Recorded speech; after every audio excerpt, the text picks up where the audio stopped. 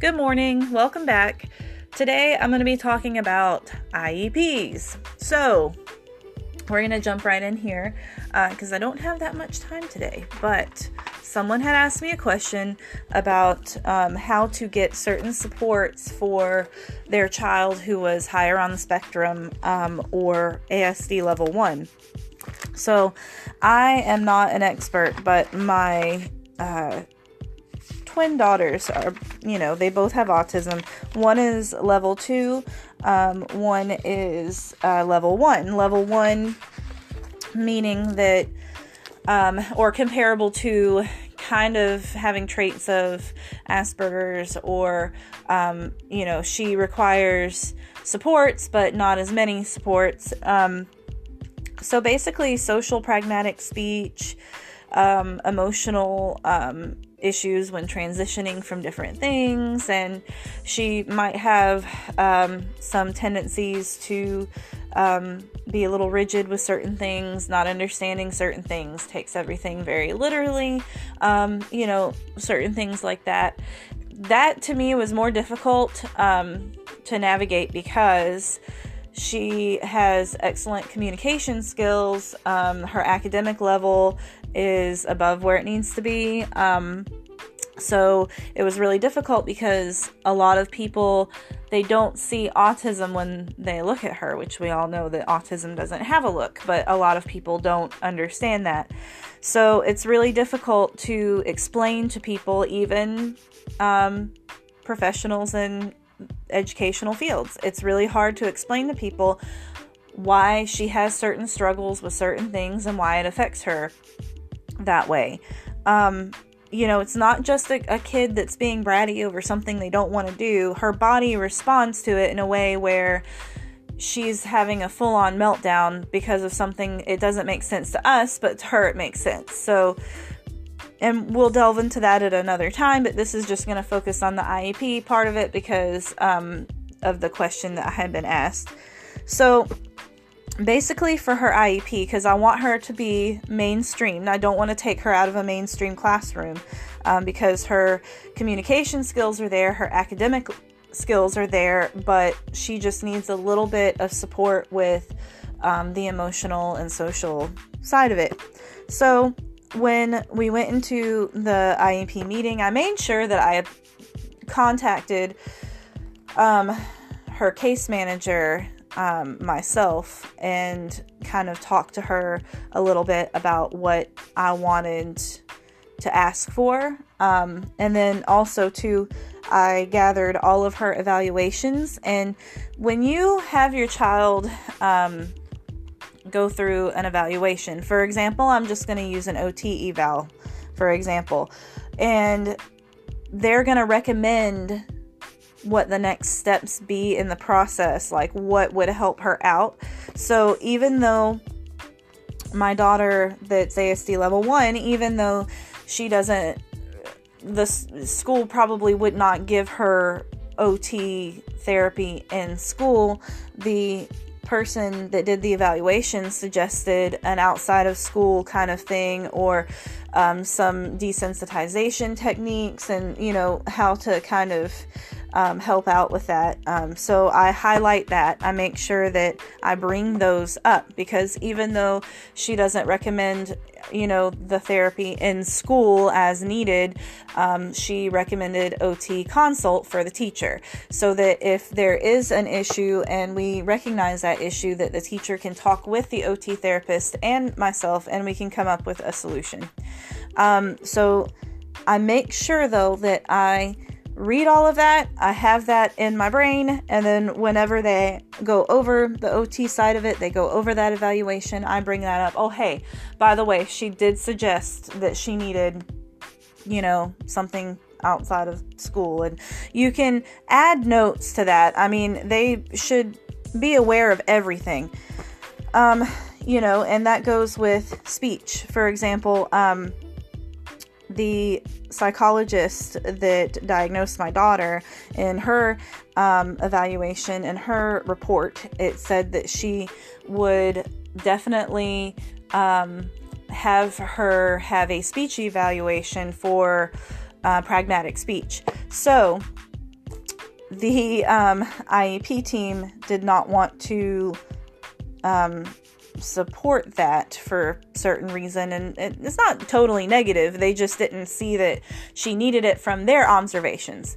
So from the school's observations, the Department of Education, and the developmental services we were going through, they didn't really see that that was an issue.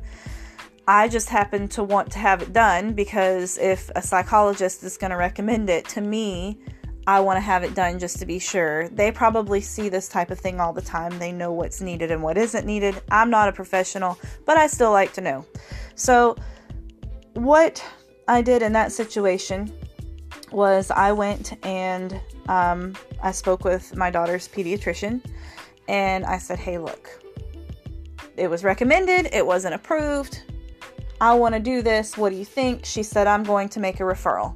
She made a referral to a place that has speech pathology services, and they scheduled one, and we got it done through them. So then I was able to take that evaluation to her transitional meeting before school started. And I was able to present that to them and say, hey, even though you guys didn't approve speech on the IEP, I have her speech eval. This is what they recommended. For right now, for her needs and her age group, her speech is fine, but they want to check back in another year or so. And then off of that evaluation, they noticed that she had trouble with like loud noises and stuff. Like a motorcycle went by the window and she jumped and like grabbed her ear, and the speech pathologist actually wrote that down in a note that like, oh, we did notice this, so you might want to look into like OT. So I highlighted that. I brought that up as well. Even the speech pathologist noticed that she needed this or that. So that was an extra note on there. That was an extra little boost to that, OT consult that we have on there. Anything that you can think of at all that they might need to know, even if it seems really small or really simple or like it may not matter a whole lot, put it in there because they might have some ideas to help out too.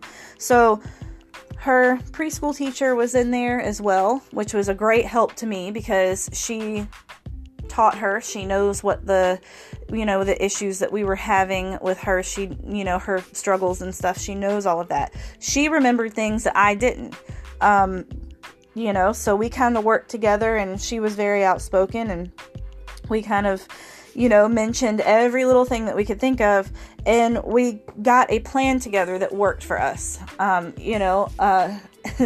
For example, my daughter is a really picky eater, and it's really hard for her sometimes to watch other kids eat things that are messy. Both her preschool teacher and myself brought this to their attention. So one of the goals was to get her ready to eat in a loud, noisy cafeteria with tons of other kids. She would go into a quieter room with the kids that liked lunch in a quieter setting, and then if she wanted to go in the cafeteria, she could. And if she wanted to go into the cafeteria and she didn't like it, she could go back to that other room. So she's already succeeded in that goal. She already is able to eat in the cafeteria now. It's wonderful. But just to have that there, just as needed, it sounds really simple, but if you don't have that there, they're not going to follow it. They're not going to see it. It's not going to be something that they remember to do. They have, tons of different kids and different things to, keep track of. And it, that's the kind of things that we want there. Having an extra person in the classroom so that if she does need that emotional support, there's someone there. So that whenever, something does happen, or if something does happen and she's having a meltdown, the teacher does not have to stop and deal with that by themselves with other kids in the class, because that is a huge distraction and it's not really safe. To have someone else there that can go help when necessary. So that's what I mean by adding stuff to the IEP that's not setting your kid up for failure. If you know they're going to have these issues, do not be afraid to speak up. Don't say, oh, well, she might do different, so let's just hope that it goes different this year, and let's not say anything and then see if it works. No, let's have help first, and then if it works, then yay, it's a goal that's been accomplished. Not, oh, this didn't work, so now we have to add this. Because it takes a long time to add something after compared to if you already have it lined up in the beginning. I cannot stress this enough. Evaluations take forever. Things take forever to do.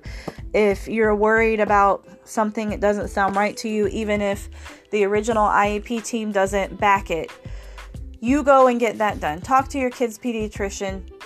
Get a referral.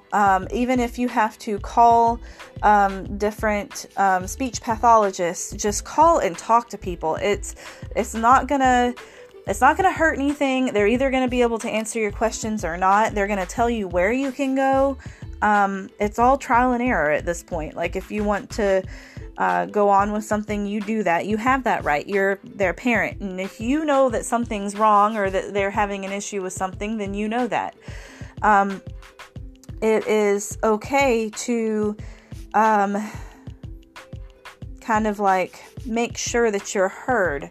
Not necessarily be pushy, but be consistent with everything that you want to have done. Consistently tell them about it. Tell them about everything that's going on. So I think that those things were the major things that I kind of wanted to have done, and just to see where we're at, and that was the most important for me. And I think bottom line is you have to communicate with people, and you have to learn to be brave and ask these questions and ask for things, because if you don't, then how are you going to get them? You have to ask. Even if it seems like the smallest, tiniest detail, if it's going to make your kid have a better day at school so that they can learn and they can focus on what they're supposed to focus on, then I think that that's a win. That's worth it. So yeah, that is kind of how we went about it with my daughter's needs. And like I said, everybody's different, but with ASD Level 1, it can be kind of difficult because, it's just like you don't know what they're going to approve or what they're not going to approve. I've heard people talk about how it's really hard to be approved for things when you're ASD Level 1 or you have Asperger's or whatever. So I wanted to make sure that I stayed on top of everything so that there wouldn't be any questions, or there wouldn't be any kind of like lapse in when she started school and when she received the supports. So there you are. My other daughter, she is nonverbal, so her IEP is it's not simple, but it's straightforward. She needs to work on her communication and regulating her emotions so that she can have less meltdowns and SIBs, self-injurious behaviors, so that they can test her academically and she can learn. So a lot of her learning is ABA therapy based.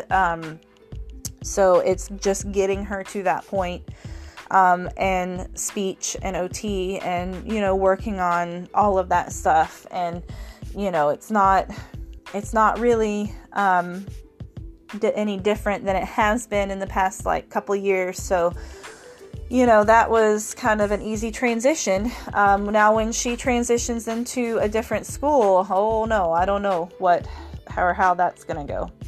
So we shall see. But thank you so much for listening, and I hope that answers some questions. That's kind of the best advice I can give. Like I said, I'm not an expert. She's just been diagnosed. I'm just kind of relaying all the information as I learn it and talk about what works for us, and hopefully it can help someone else that's going through the same thing. And I really hope it does. I really wish that, they had better services for parents once they find out that their kid has this diagnosis. Like, well, what do I do next? And even in the waiting in between the evaluations and stuff, because it takes time to schedule all these things. What can I be doing as I wait? Because waiting is the hardest part. And, so anyway, now I'm rambling. Okay. Well, you guys have an awesome day. Thank you so much.